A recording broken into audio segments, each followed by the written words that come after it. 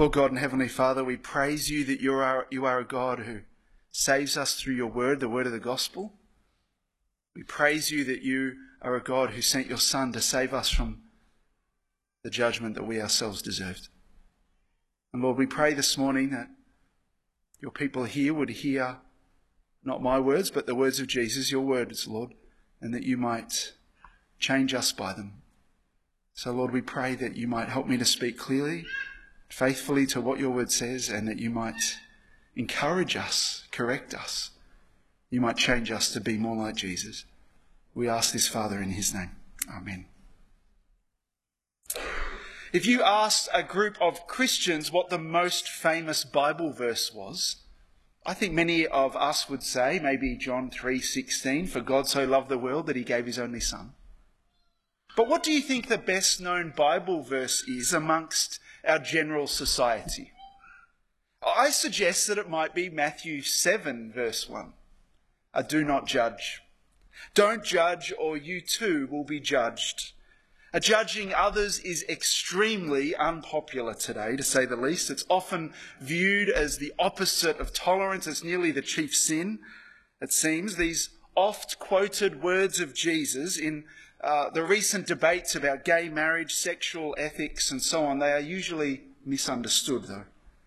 And what society views as judging others is quite hazy.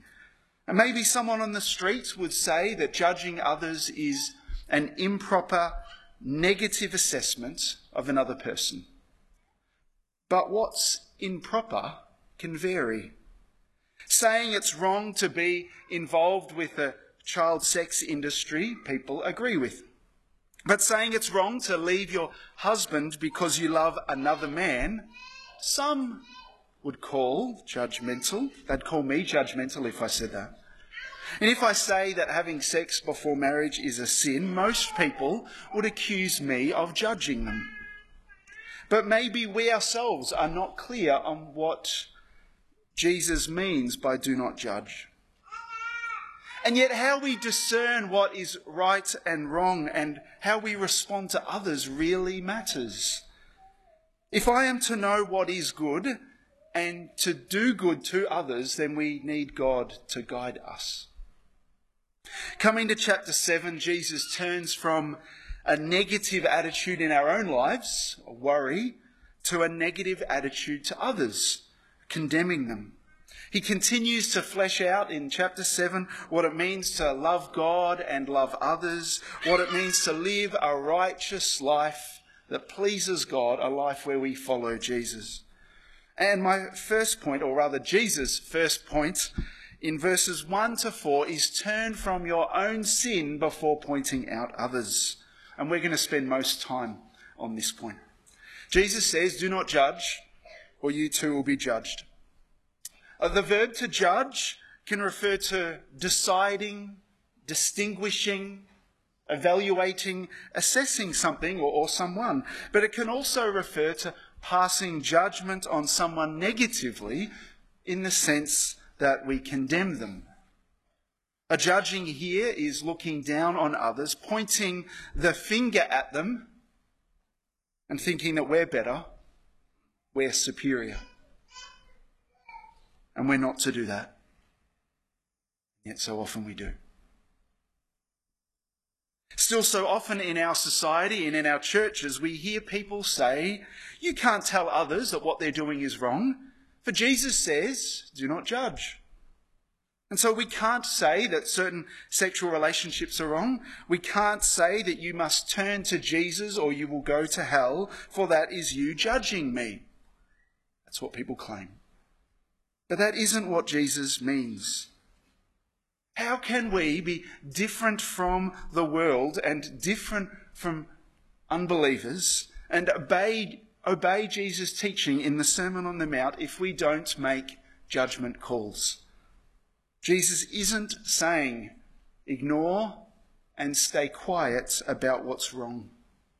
We are to evaluate and say and do what is right. Jesus calls for discernment. For if you look down in verse 9, we need to discern who the dogs and the pigs are. And if you look at our next passage from verse 15, we need to watch out for, stay away from false prophets, false teachers. So Jesus is not calling us to switch off our brains or turn off our moral radar or stop making judgment calls. This is not a command to turn a blind eye to faults or sin or abuse. We need to judge in the sense of assess people. What Jesus means in verse 1 is that we must not be judgmental and pass judgment on others in the sense that we look down on them and condemn them. And we must not unjustly criticise or pass harsh verdicts on people. We're not to stand in judgment over others as if we're the judge.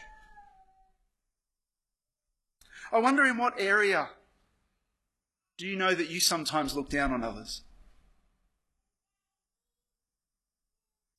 I wonder if you could chat with someone over morning tea about where you find this hard. I'll sum it up by saying that we're not to be judgmental, but we are to be discerning. John Calvin says that these words of Christ do not contain an absolute prohibition from judging, but are intended to cure a disease which appears to be natural to us all. Everyone flatters themselves, and every person passes a severe censure on others. If we are judgmental, then we will be judged, says Jesus in verse 2. The measure you use will be the measure you get. Your judging others invites judgment on yourself. And what does this look like? We may be judged by others in this life where people treat us like we treated them. But on the last day, God will also judge people. And some unbelievers will receive greater punishments in the judgment to come in hell, as passages like Luke 12 verse 47 says. Now, if we are saved people, we are saved because we've turned from our sin and trusted in Jesus. And this judgment that we read of here, it won't mean that we lose our salvation. It may mean some form of rebuke or discipline from the Lord in this life, or some form of non-salvation related consequence at Jesus' coming. But let's hear Jesus' words today and repent now. And that brings us to verse 3. We're not only fallible human beings, we're fallen human beings. In other words, we not only make mistakes, we sin, even on purpose. And so before assessing others, we must take the plank out of our own eye first, Jesus says. The word for plank or log, it's the word for beam, a beam which is used to support the roof or the floor of a building. The point is it's big. Whereas the speck is a splinter. Now, how can we get the speck out of a person's eye when a plank is totally blocking our own vision? That's Jesus' point. We can't. And that plank may be our particular sins, or it could be our pride. See your own need for mercy first. And so our incapacity, our sin which blinds us, makes us incapable of discerning what's true. Our own incapacity is the first issue. And the second issue with the plank is our hypocrisy. For maybe we are too ready to correct someone else for their sin when our own sin is far greater. Turn from your own sin before pointing out to others. What does this look like practically? It means if we see someone doing something that we believe is sinful or wrong, unless somebody is in danger, you should usually say nothing straight away. Whether you're saying it to them in person, you're ready to shoot off an email, or splurge on social media. Point is, stop and think. First, think about your own life. Turn from your own sins and pray that God would help you to see your own sin and turn from it before you go highlighting in others. Ask that God would forgive you for your own sins and for any pride or judgmentalism that dwells in your own heart. Trying to rebuke another person's minor faults when you've not turned from your own bigger faults is like a mass murderer trying to rebuke a child for squashing ants. Hypocrisy. Take a look at yourself, correcting yourself before you correct others. Secondly, be thankful, Christian, that Jesus was judged in your place. If we've been united to Christ by faith and joined to Jesus by our reliance on him and his Spirit in us, then we can have assurance of salvation. We can know that Christ bore our judgment and took our punishment on the cross. We are forgiven and counted righteous in God's sight.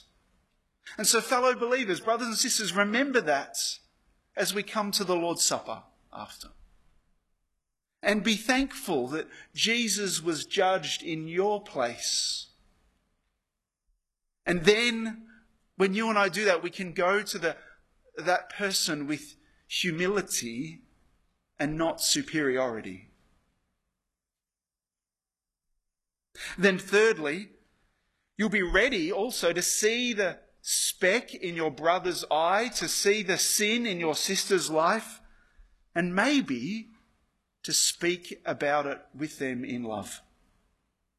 Come to people, not with your own opinions of right and wrong, but opening the Word of God, speaking the truth in love, and seeking their good before your own. And that is discernment.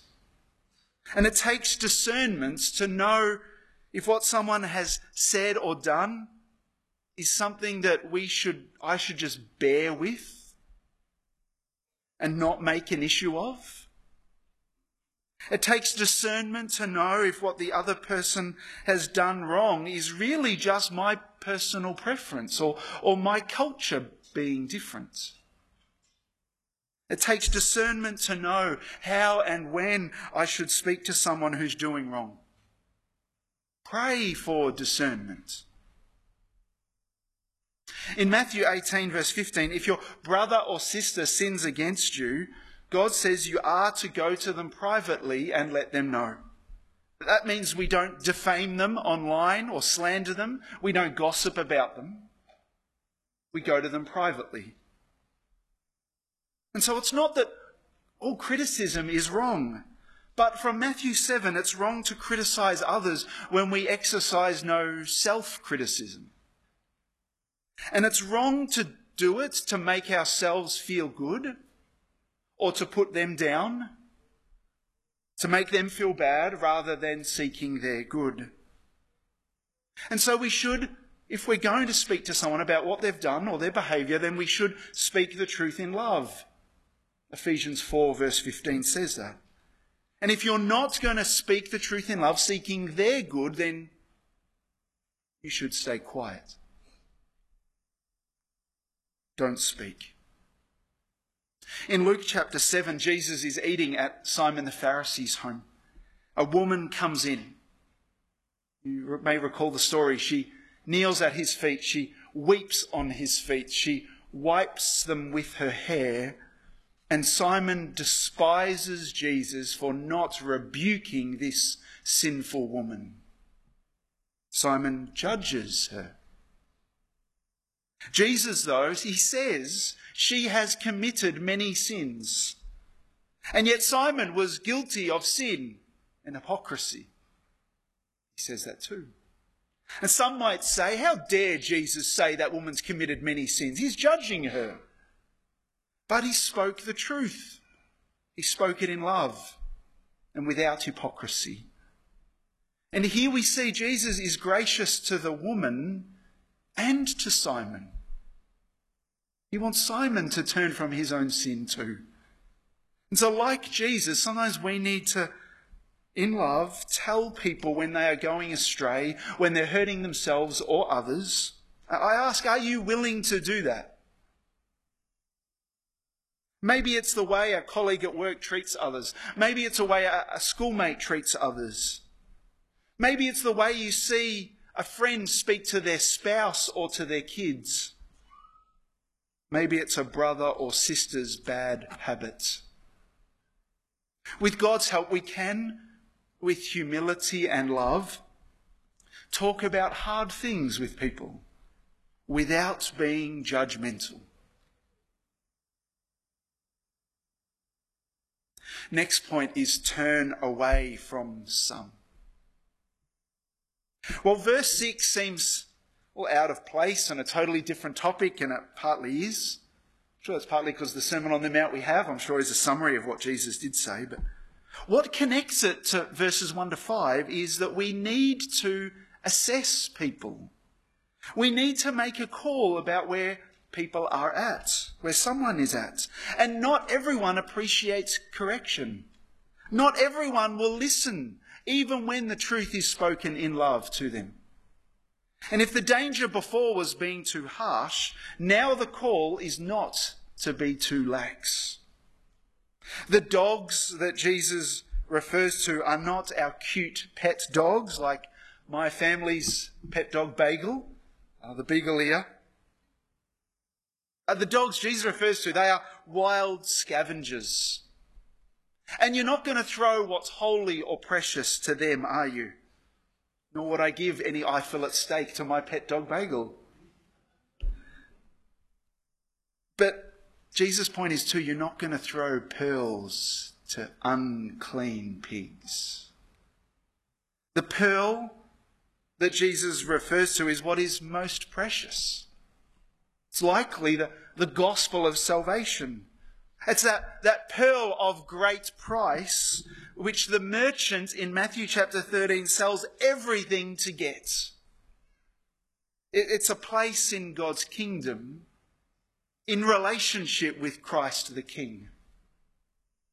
Jesus is not saying that all unbelievers are dogs or pigs, but those who spurn and reject and mock the gospel are.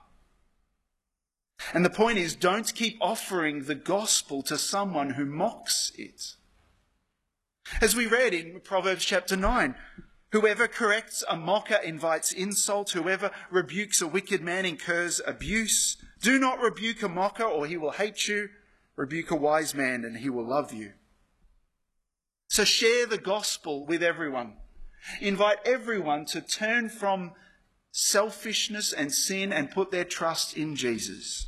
Invite everyone to repent and believe, but pushing the gospel on the wicked will only invite persecution. And if someone keeps mocking the gospel that you share with them, it's time to turn away from them. When Jesus sent out the 12, in Matthew 10 verse 14, he said, "If anyone will not welcome you or listen to your words, shake the dust off your feet when you leave that home or town. I tell you the truth, it will be more bearable for Sodom and Gomorrah on the day of judgment than for that town." It's like the Apostle Paul when he's preaching in Corinth to the Jews that Jesus was the Christ. And in Acts 18 and verse 6, we read, when the Jews opposed Paul and became abusive, he shook out his clothes in protest to them, said, "Your blood be on your own heads. I'm clear of my responsibility. From now on, I will go to the Gentiles." There comes a time when it's good and right to turn away from some and move to others who may be open to and willing to hear the good news of Jesus. And so we turn from some out of love for others. And this can be complicated, I know, especially when those who mock the gospel are in your own family. Pray for wisdom and discernment in living this out. Jesus' third point is turn to God for grace. Turn to God for grace. Ask, the verb means keep asking and it will be given to you. Seek and you will find. Knock and the door will be open to you. And this can seem like a blanket promise that we'll receive whatever we ask, but we always interpret Scripture with Scripture, don't we? If you're not sure what one Bible passage means, you look at what other Bible passages on the same matter speak about. And so we have to consider what else Scripture says about prayer and when we shall receive what we ask for. Jesus already in chapter 6 in the Lord's Prayer told us that we ought to pray for God's will to be done. And we ought to want that and pray for that, God's will being done in all things. In Matthew chapter 21, Jesus speaks of the importance of Matthew 13, of faith or belief when it comes to prayers being answered. In John chapter 14, we learn about how we will receive things if we ask in Jesus' name. And please know that this in Jesus' name, it's not some magical formula that we just have to use those words and we'll get whatever we want. No, it's about praying in accordance with Christ's character and Christ's purposes and seeking God's glory. And James chapter 4 verse 2 and 3 says that sometimes we don't receive what we ask for because we ask with selfish motives. Having said all that, Jesus still encourages us to ask and to pray with confidence. Confidence that God hears us. Confidence that God will answer us. God does answer prayer. We wouldn't give our child a stone if they ask for a piece of bread or a snake if they ask for some fish. And Jesus says we're evil. We're inherently sinful with sinful hearts, and even we know how to give good gifts to our children. Verse 11.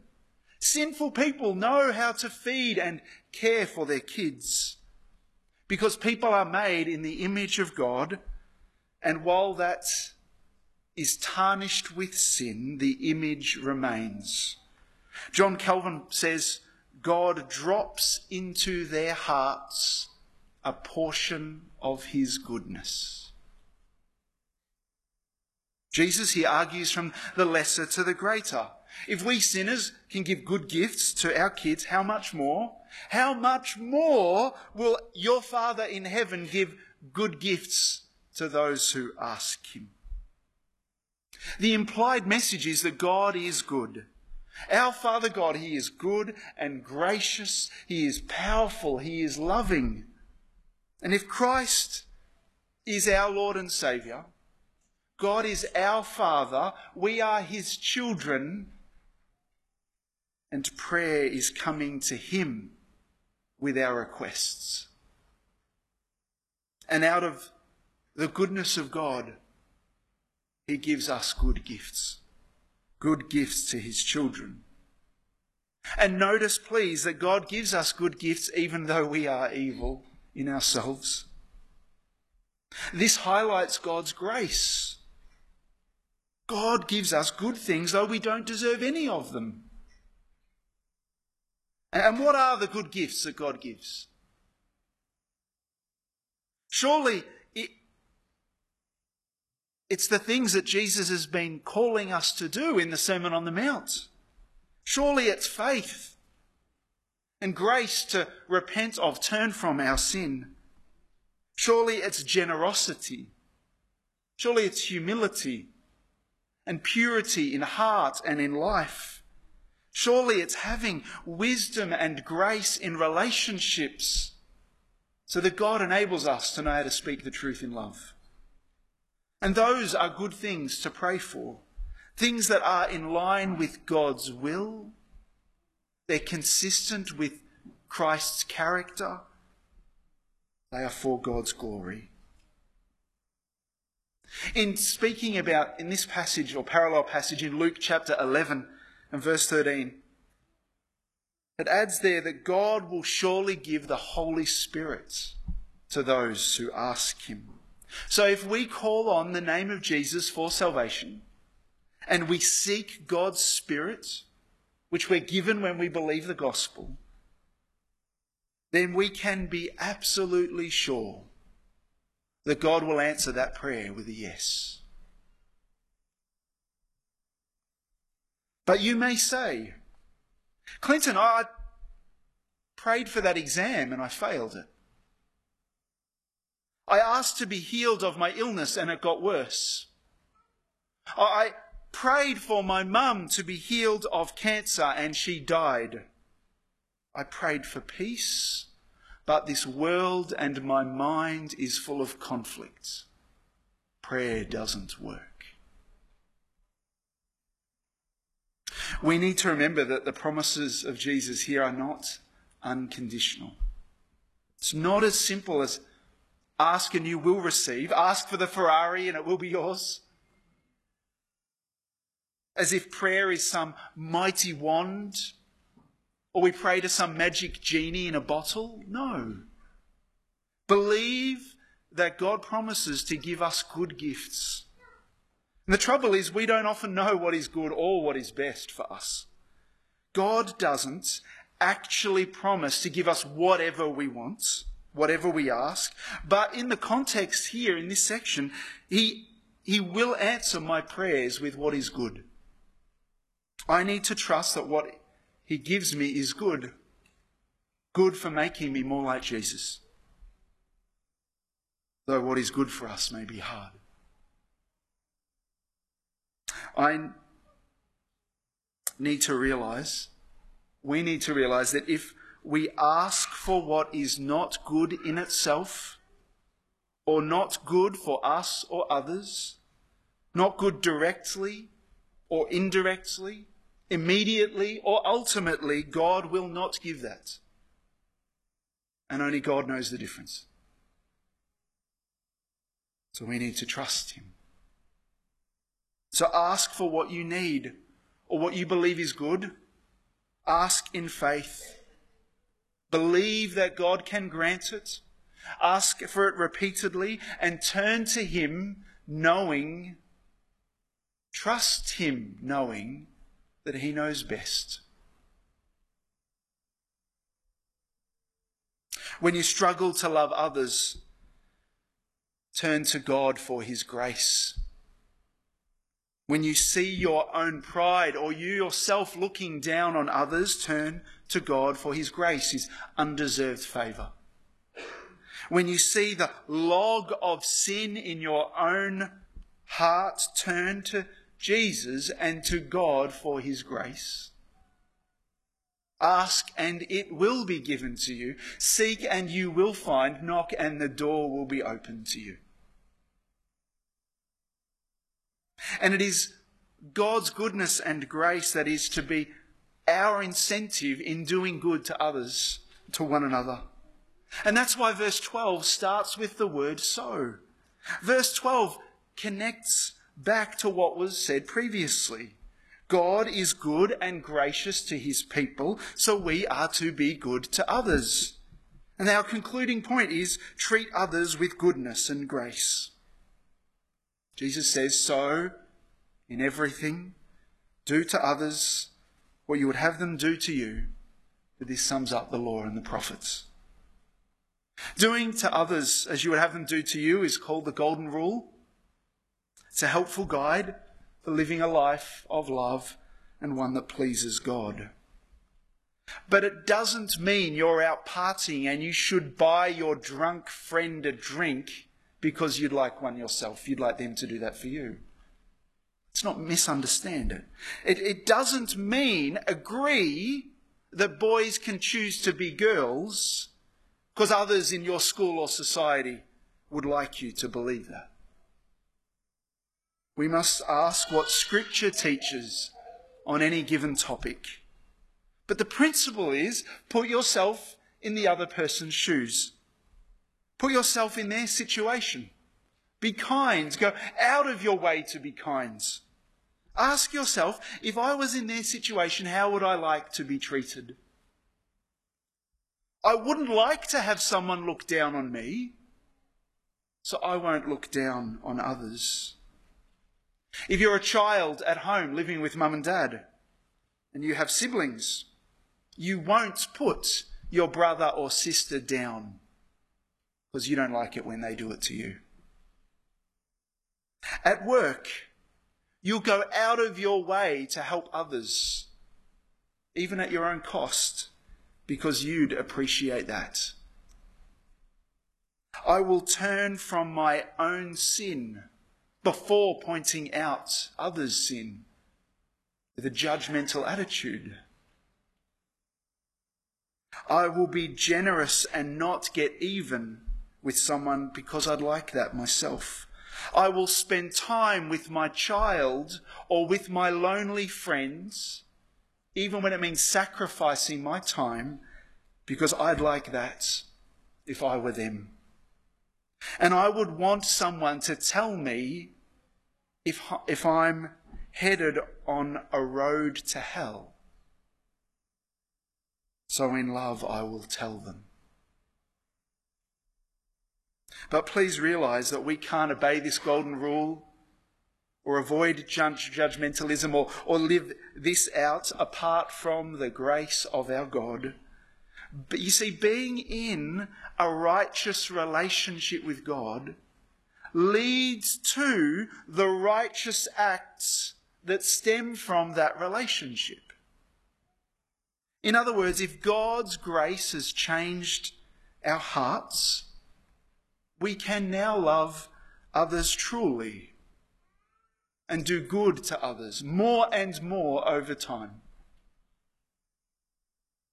So knowing that God's grace has saved you and changed you, brothers and sisters, go and show goodness and grace.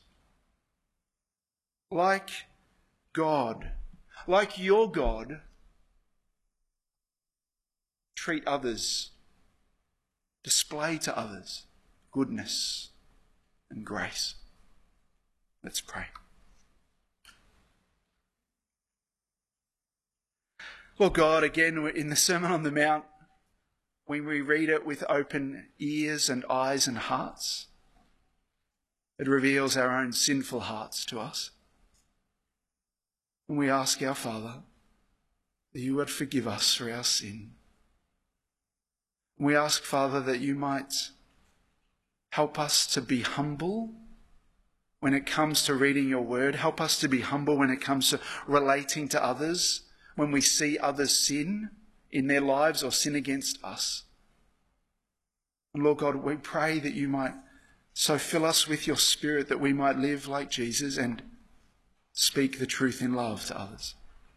Give us wisdom and discernment as we seek to do that, and to spur one another on in this church in loving and following and living for our Lord Jesus. And Lord, we pray that this morning you would encourage our hearts afresh as we remember your goodness and grace that's been shown to us in giving us your Son and been shown to us in answering so many of our prayers throughout our lives. And Lord, we pray that you might make us more godly and help us to display to one another the difference the gospel makes in our lives as we treat others with goodness and grace. And may we do this, God, for the glory of your name and because we're so grateful. Amen.